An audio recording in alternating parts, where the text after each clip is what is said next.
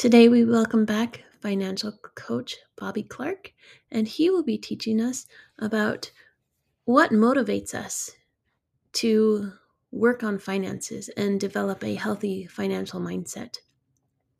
Are we motivated by budgets and spreadsheets, spending plans, retirement funds, or are we motivated by the desire to have a better life?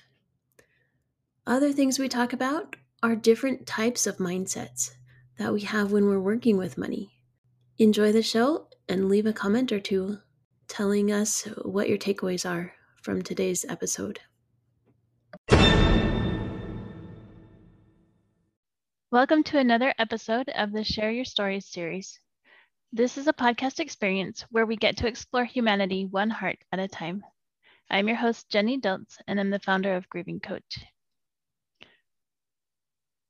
And before we start with our podcast, I wanted to share a little bit of background about the series.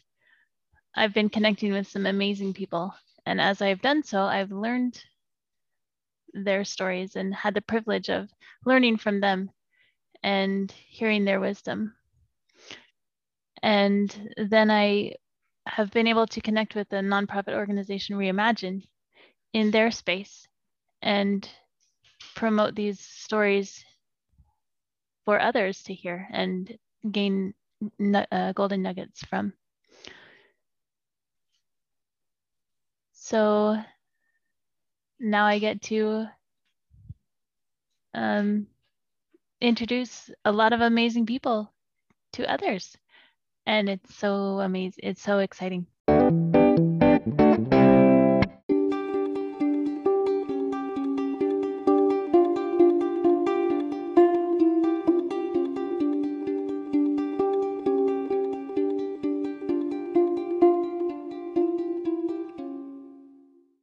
And today I'm excited to have Bobby Clark back with us, who is a financial coach with a mission to promote financial literacy throughout the world. He does this one individual at a time, helping them find and create their own path to where they want to be. Last year, Bobby received the designation of Global Presence Ambassador for his contribution in the financial literacy arena. Bobby is passionate about life and living fully each and every day. Bobby, thank you so much for coming back on the show with us. It's great to have you here. Thank you once again, Jenny, for inviting me. I really enjoyed being here today, and I really look forward to talking with you. As always, we've talked many times in the past, and it's always exciting. Agreed. I feel the same. In some of our conversations, we've discussed internal versus external motivation in finances. So what's the difference between external and internal motivation? That's a great question and a great starting point today. Basically, there are two aspects with money. One is the internal and one is the external. In terms of the external, the way I describe it is it's the spending plans, it's the debt reduction plans, the financial apps, the books, magazines, blogs, courses, those physical things that you can touch and feel in terms of your finances. And a lot of attention, or most of the attention in today's world is given to the external. A lot of times when clients come to me, they ask, I need help with the budget. I need help with my spending or savings. Those are kind of external type things. Mm-hmm. And, people are average intelligence. They know how to use these tools. That's not where the problem really is. But the problem tends to be in the external aspect of money. And that's where your beliefs, your habits, your experiences, and your emotions and how you respond to them, they live in our subconscious. And that's what I call the home of the unfinished business part of your finances. And in order for you to achieve true financial health, there has to be a balance between the two because they both are very, very important. And you can't have one without having the, if you favor one more than the other, then you will be what I describe as out of balance financially. Mm-hmm. When you give equal attention to those two and they're in balance, then you can achieve true financial health.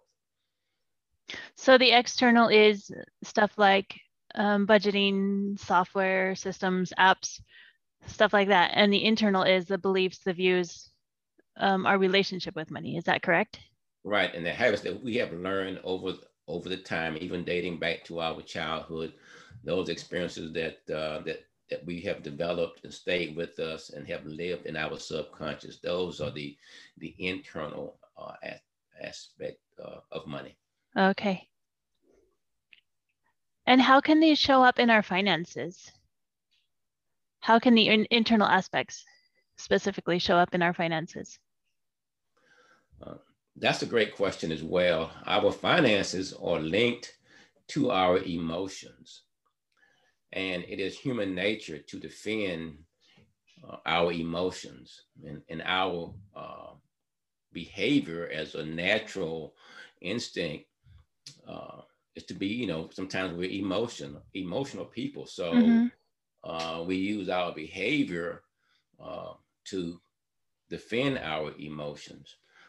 Dr. Ted and Brad Klontz, father and son, financial psychologists, a team that works together, they coined the phrase money strips. Money strips are the unconscious beliefs about money that we carry with us. And they are rooted in our childhood that ultimately shape our current financial health. Sometimes, money strips are not always bad or necessarily wrong. They're usually fine if they're used in the context that they were developed. But what happens is a lot of times they may be unsuited and or entirely inaccurate for other parts of our life. And what we tend to do is we use them as a generalization and we apply them unknowingly to all aspects of our financial life. And that's where we tend to have that imbalance with our finances or have the stress and different things that come out. For example, a child growing up painfully listening to their parents argue about money and one spouse constantly calling the other one wasteful about their money. Well, that child is growing up might decide that they may not want to get married because they believe that their spouse will be wasteful with money. Mm-hmm. And that's a generalization that they have was developed from their childhood. Whereas, if they get married, that may not be the case at all. Right. But because of that mindset and because of that behavior, they may even feel that their spouse are wasteful if they buy necessities for their house, or maybe they're buying clothes or shoes or whatever, and they may look at that as a waste, a wastefulness, and that can be problematic within a marriage. Typically, what Brad and Ted Klontz did, they put together categories that are called money strips, and there are the 4 of them, and they're called money worshipers. Typically, they believe that money is the key to happiness. Okay.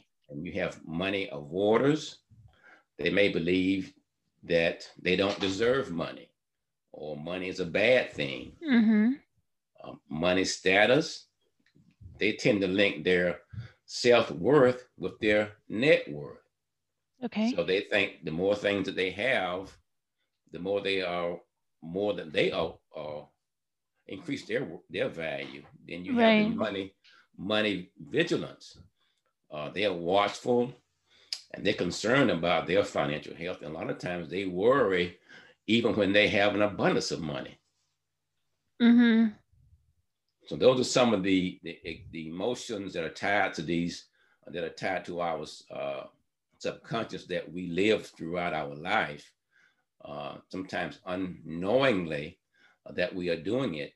And we believe that they are true when actually they're probably at the most only just half true. Right. So can these money scripts be intergenerational also? They can be intergenerational. And a lot of times it starts back maybe a generation or maybe even two before the actual person, because the generation, two generations back, that belief is handed down to their parents. Mm-hmm. And their parents will pass that on to the next generation. And it goes from generation to generation until it's corrected. Or it may go on for a long time. Yeah. Yeah. So what would be, we have the money hoarders, the money worshipers, the money avoiders, and the money, Status the status. and the vigilance. There's four of them. The vigilance and the status. In some ways, having those characteristics can be helpful or beneficial, but taken too much, they can be harmful. So how can you find like a happy medium? Well, and that's a great question. And the happy medium is when it depends on to the degree of the emotion that's tied to these money strips. Sometimes, if it's more or less a surface level type of belief, it can be changed just by being conscious that it's there, being aware that it's there, and understanding how it works. Other times, if it's more, let's say, for instance, if it's a situation where a child experienced some kind of trauma during their lifetime as a child, and they're raised up in a house where there's a lot of trauma around finances, those beliefs could be more ingrained into the person's subconscious, and it would be harder, much difficult to change, make changes in those type of situations. But typically, for this discussion, these are things that can be changed without, say, a therapist. Okay. Getting involved. This could be done by a coach or a financial planner that's into coaching.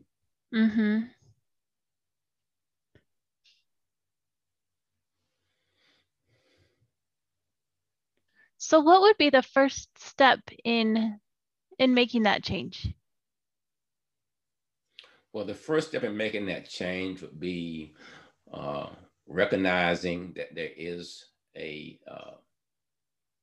challenge there, that what you believe may not be 100% true. It's probably a half true, or simply not applying that belief as a general way of interacting with your money and behaving with your money. But the change had to start, for the listener out there. You must be ready and willing to hear and explore other perspectives around money. So you talked about having emotion attached to money. Is that healthy? And if it's not, like, why or why not? Well, it can be healthy, and then it cannot be, to the degree of which it impacts your relationship with your life or with others around you. Mm-hmm. That's what the big challenge is. Well, we all have money strips. We all have beliefs around money. But when it gets to the point that it's causing a dysfunctional behavior, or we are doing something that's out of character to avoid addressing that money strip, then that's where we tend to get into trouble, and it becomes problematic for us. Got it.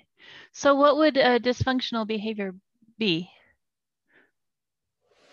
In terms of, well, let's look at it like this. In terms of money, of water, it would be someone who feels like that they don't want to deal with money. Mm-hmm. They may ignore it. If they're married, they just may pass it on to their spouse. They either don't pay the bills on time. They just would do things. So they may just give away the money just to keep from having to deal with it. Things like that. With the money worshiper, these could be the people who basically work all the time. And they just believe that I just need to work, and money is just a big part of my life, and it's real high on the priority list. Mm-hmm. Money status, the kind of folks that they think that what if I can buy the best or have the best or the brightest or the bigger or whatever it is, a material thing, then that will make people notice me. I will gain status in society. Okay. Those are some of the characteristics of the behaviors that come out when you see these type of money strips. And what about money vigilance? Money vigilance. They worry a lot about money. They worry about their financial health. They worry about their financial security. And also with that one, it could lead to working a lot because you're trying to always have enough money. You may already have enough money, mm-hmm. But you just feel like that you just need more. And a lot of times people with money vigilance, they're good with money because they're going to watch the money. Yeah. They're going to watch everything, but they could be just a worrier. Okay. Worrying about it a lot. Yeah. Yeah.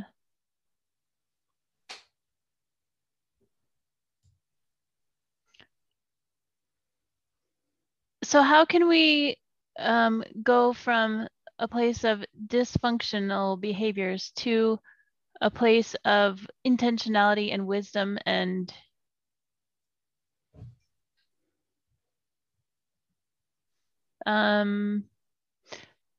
just seeing money as it is, like without all of the emotional baggage that it can have? Well, that will probably get into how do we change? How do we not do these things or not carry these beliefs with us and not apply them as a general thing to everything related to money, and learn how to apply it only in certain situations when it is correct, mm-hmm. versus applying it when it's maybe a half true or not true at all. And one of the things to set the groundwork for that is what we believe we think is true. If not, we wouldn't believe it. Right. So we spend a lot of our time trying to validate our beliefs and very little time challenging our belief. So as a result, we find a comfort zone with our beliefs, and we learn how to survive or even strive with the beliefs that are at best only a half truth. Mm-hmm. So we have to challenge our belief by applying new behaviors and new thoughts. So how do we get to the point where we can see those beliefs in order to challenge them? Well, new money behaviors properly balanced with money exterior tools equals financial health. So Okay. new money behaviors properly balanced with money exterior tools, that's the budgeting and all of those things you can touch and feel, Mm-hmm. properly balanced will equal good financial health. And that's what we're striving for. But in this case, where we really lack the internal uh, resolutions to the problems, we are out of balance. And the way to get back is in balance is to challenge these thoughts, these beliefs, and when we identify the category that we're in, then we take actions to remedy those things.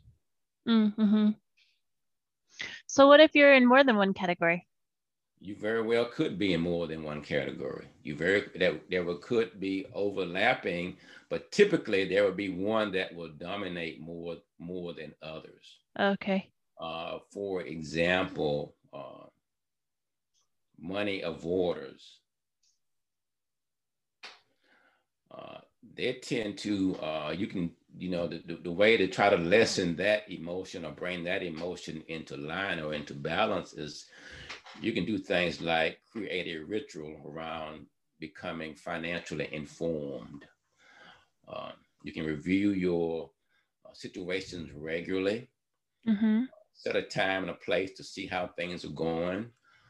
You can meet with a financial coach. You can enjoy monthly meetings. If you're married with your spouse, you can focus on good things. Come up with a list of ideas, noting how money can be good for you instead of avoiding the money. How might you use money to do good? Mm-hmm. Maybe you can create a mantra for yourself. Tell yourself why it's okay for you to have money. Just keep that mantra or that list nearby so you can see it on a regular basis. So you can replace the ingrained bad thoughts about money with the positive mantra, so that when you see it and it will replace those bad thoughts, or either allow you to challenge those thoughts that may not be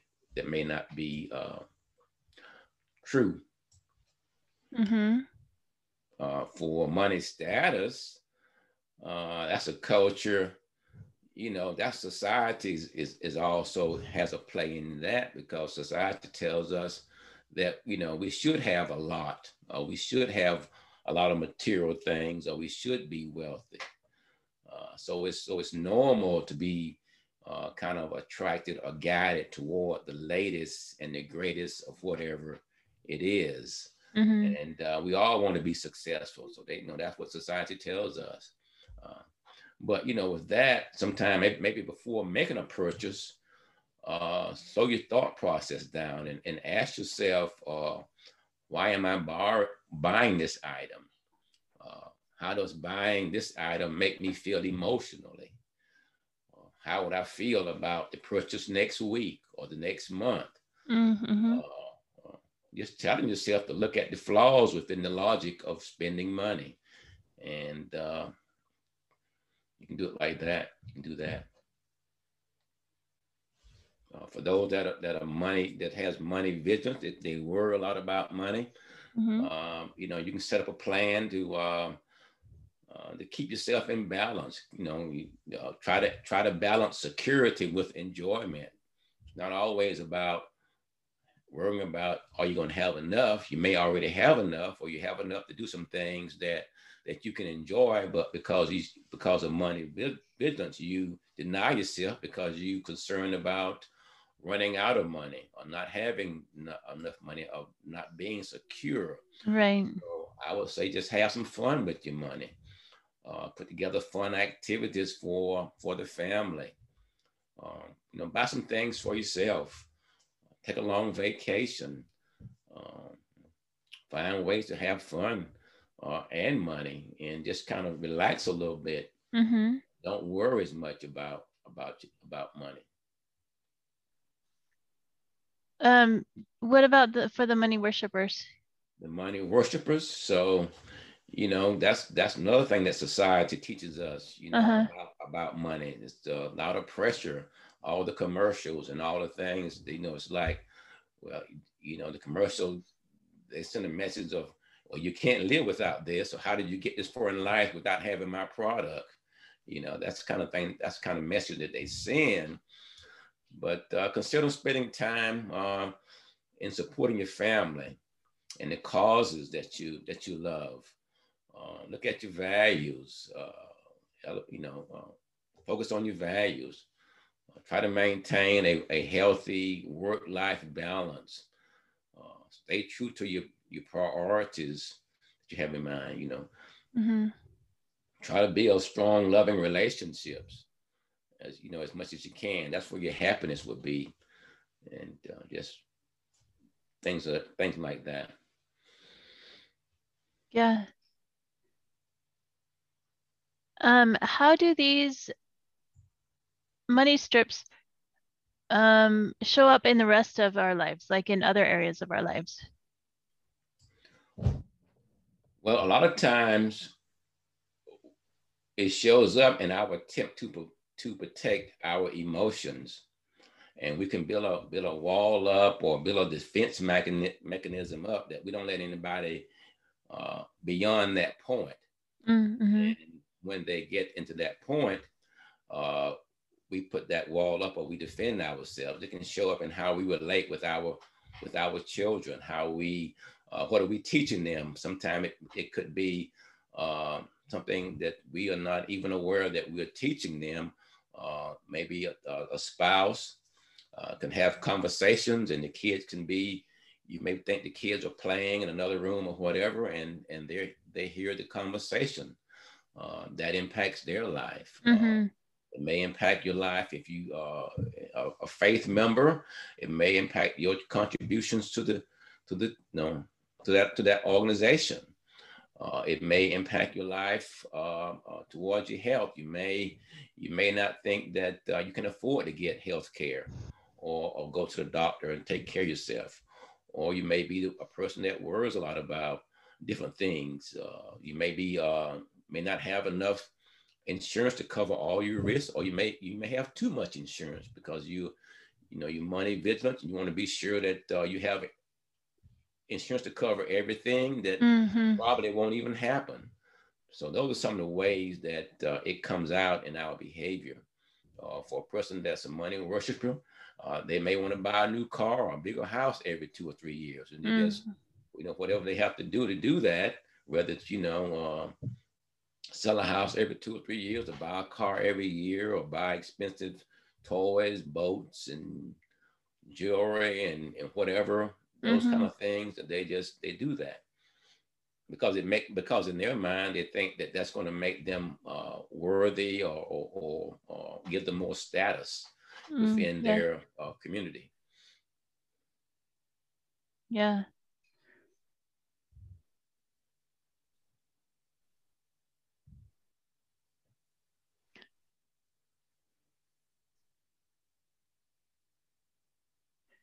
So because when we're dealing with the money strips and it requires change, it doesn't happen in an instant. There's no magical pill to fix problems like internal motivation and internal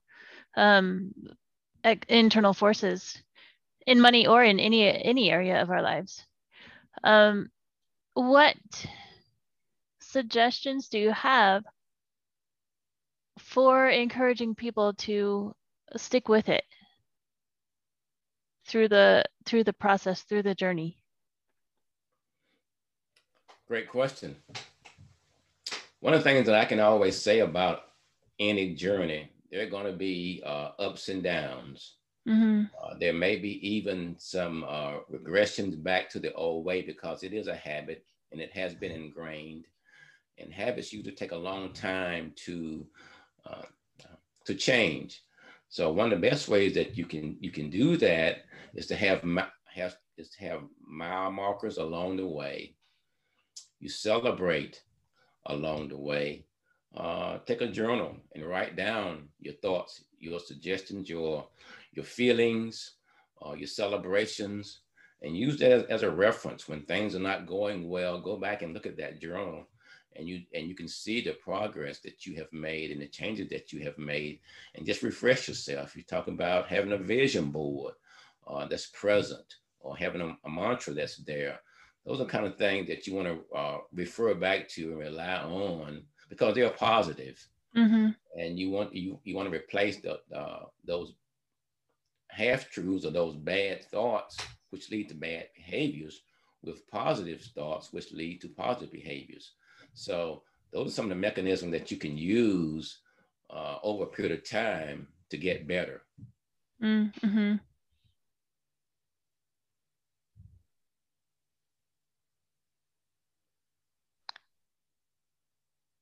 Those are awesome. I think in our society, we tend not to celebrate the wins very much.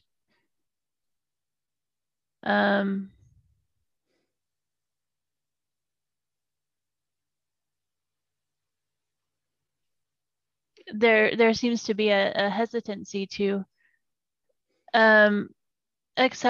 acknowledge others and also accept acknowledgement ourselves. What's a way that we can work on that aspect? And that aspect, what you just described, tends to be very close to money avoiders. Money avoiders. So once again, you're believing that maybe you don't deserve it. You're not valued. That kind of belief and that kind of thought. And so you have to replace that. Create rituals around your money. Be positive.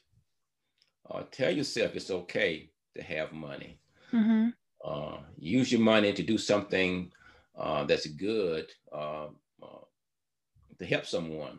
That tend to take your thoughts off of you and place it on something that's doing good, that will make you feel good when you help someone. Awesome. So what about for the other areas? What are not hesitancy to celebrate successes and receive acknowledgement and praise is more seen more for money avoiders. What about for money worshipers, money status, money vigilance? What are key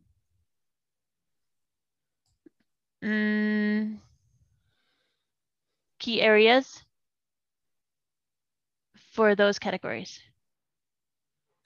You mean in terms of how they behave? How, like, what would be most beneficial for people in the other categories to progress through their journey? Okay, in terms of money status, one of the things that you want to understand is that you, the listener, is not the culture that they live in. You're a part of the culture, but you're not the culture, so you don't have to follow the culture. Okay. So what you want to do in that case is not always follow the culture, but follow your belief system. Look at your values. What's important to you? What do you believe? Mm-hmm. And challenge those thoughts and learn from those thoughts and put in new behaviors around that. Got it. Yeah. Same thing with the vigilance. You're worrying about things that's probably not gonna be always true. A kid growing up in a household where perhaps one of the parents were out loud a lot, about different things centered around money or health or having a place to live, maybe having clothes or whatever, or having school supplies, going to school and things along those lines. That worrying is out loud, has a voice. That voice may carry over with them into adulthood, and they continue to hear that voice of that parent. Even when they're grown, they can hear that parent worrying out loud about different things, and that will also impact their behavior and how they worry about money and feeling secure and things like that. And a lot of time, if there's no joy in that worry, then that person won't have any joy in the worry either. They will do a lot of more worrying, and they may be okay financially because they're vigilant. So they don't spend a lot of money wastefully. They don't do things that's going to cause them to have spend more money than comes in because they're vigilant. So they may have the finances there, but they don't feel like it's there enough, and they continue to worry and they don't enjoy what they have. They deny themselves a lot of pleasure because they are always worried about the security in having enough. Yeah, I hear that. So coming from a place of actually being in good terms with our money and having a good relationship with our money, where we can see it as an exchange of value without the emotional baggage. How can that help us live more fully? Well, I would think the goal of everyone is to live a full life, a healthy life. And when we do that, or learn how to do that, or have our financial life in balance, then we can focus on a lot of other things that are happy. We are not, we're not no longer our own worst enemy based on our thoughts and our behavior. It will come out in how we interact with not only ourselves, but our family, our kids, our friends, our environment. And it's just a glow or a relaxation and a confidence that will be coming from that person when everything is in balance. Because money is tied to everything that we do. And when we can have that balance, it allows us to really go forward and do some amazing things because we're not tied down by something or believing something that in most times is not really 100% true. I see. So what if money is not your currency?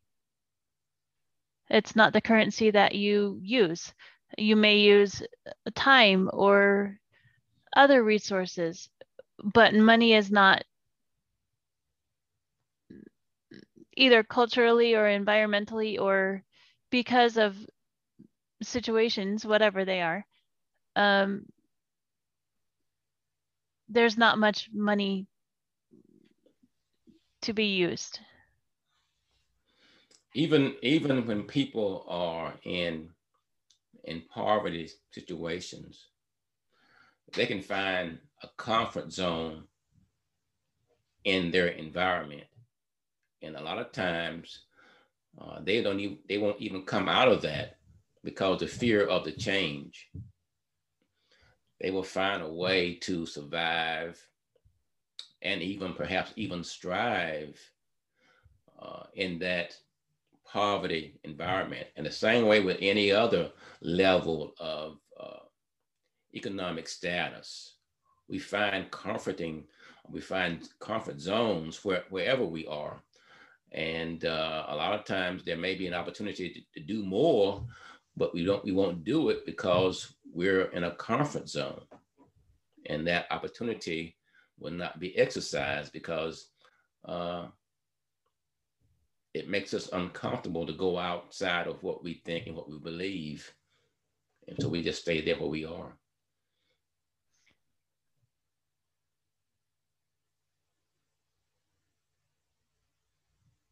Does that have value? It has value up to a certain point. It has value where if you are effective and able to have a healthy relationship wherever you are, that's where the value would be. If the relationship is healthy. Mm-hmm. Then of course the opposite is if it's not healthy, even though you may think it is, then there's less value there. A lot of times people are in situations where they are not, it's not a healthy situation for them, but they remain in that situation. So for people who may find themselves in that unhealthy situation, what would you suggest to help them see that change is possible, to see that, like, to even have a desire to change? The best way to do that, I think, is to challenge your beliefs.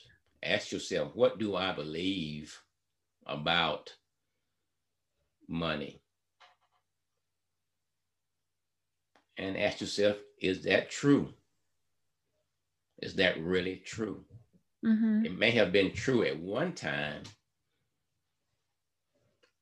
at the time that that behavior was first experienced. Typically, it may have been true at that time, but that's just one instance.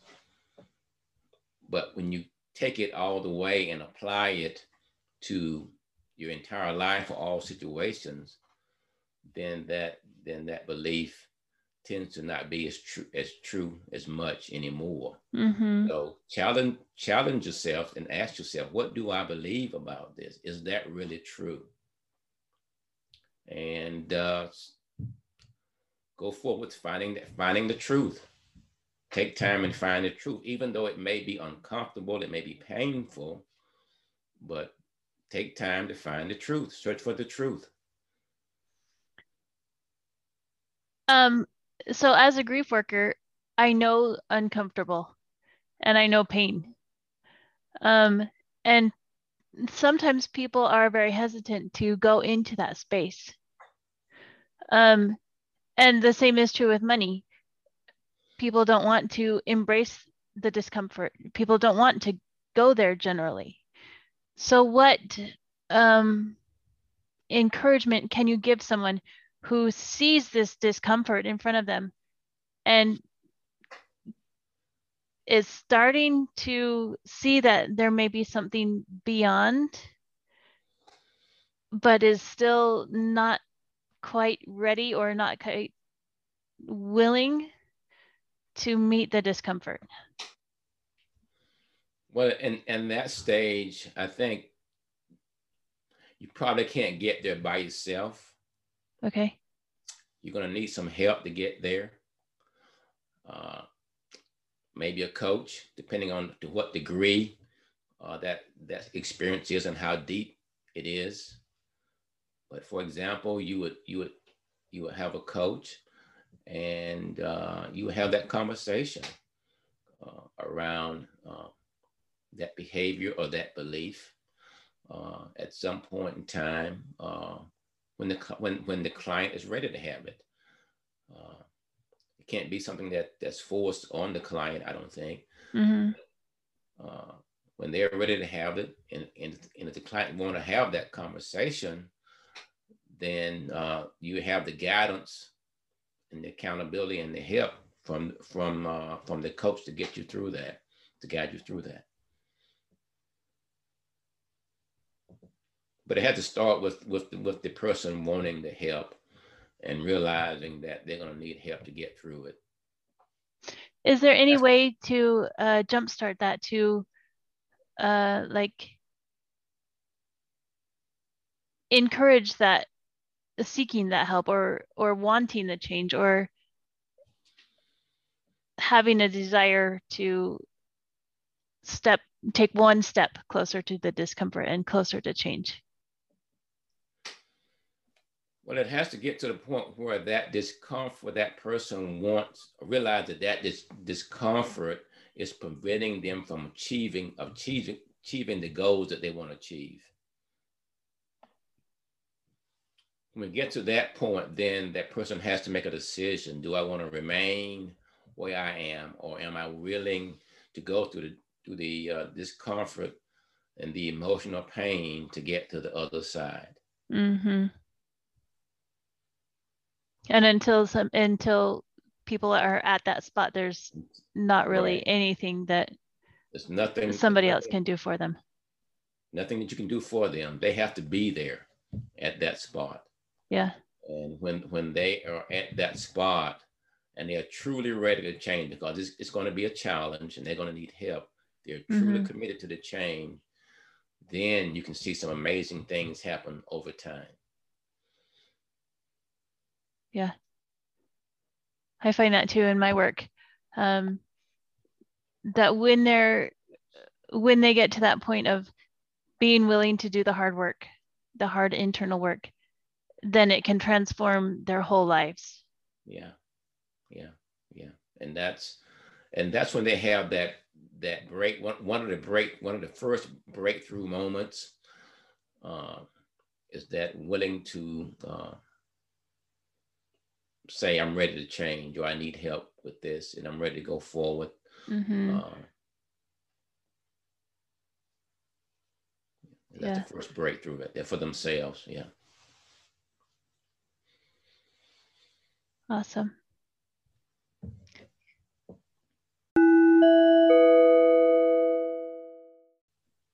Is there anything else that you wanted to add, or comments, or last tips or pieces of advice that you'd like to share with our listeners? Well, I would think that one of the biggest things about these money strips and moving forward is that everybody has them. You're not alone. Don't feel as if that you're the only one that's experiencing these emotional triggers that are out there. And if you are, challenge yourself about what you really believe and seek help if you need assistance to move forward. Awesome. And that applies in not only in money issues and financial, but in every area of life. Sure.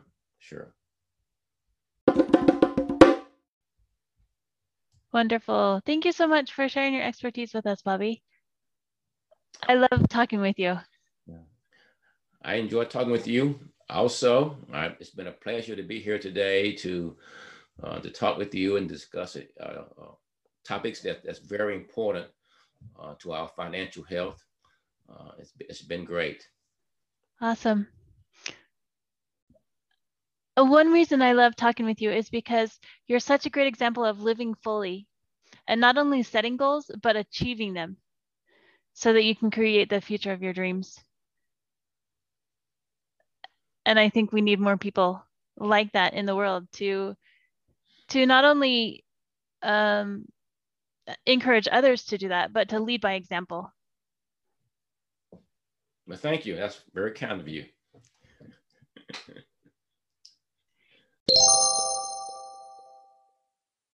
So where can people find you, Coach Bobby? You can find me. You can email me. My email address is bobby@clarkonmoney.com. I have a website, clarkonmoney.com. I'm on LinkedIn, clarkonmoney.com. Instagram is the same, Clark on Money, and Facebook. So if you just enter Clark on Money, I'll come up and you can contact me. Feel free to email me. I will respond and get back with you as quickly as possible on any of these platforms. Awesome. Thank you so much. And if you enjoyed this, join us next time when we meet Mark Evans, an impact coach who works to support people in business through the mental health crisis. And more of my work can be found on my website, grievingcoach.com, and LinkedIn, Jenny Diltz-Grieving Coach. And you can also find me on Facebook at Jenny Renter Diltz.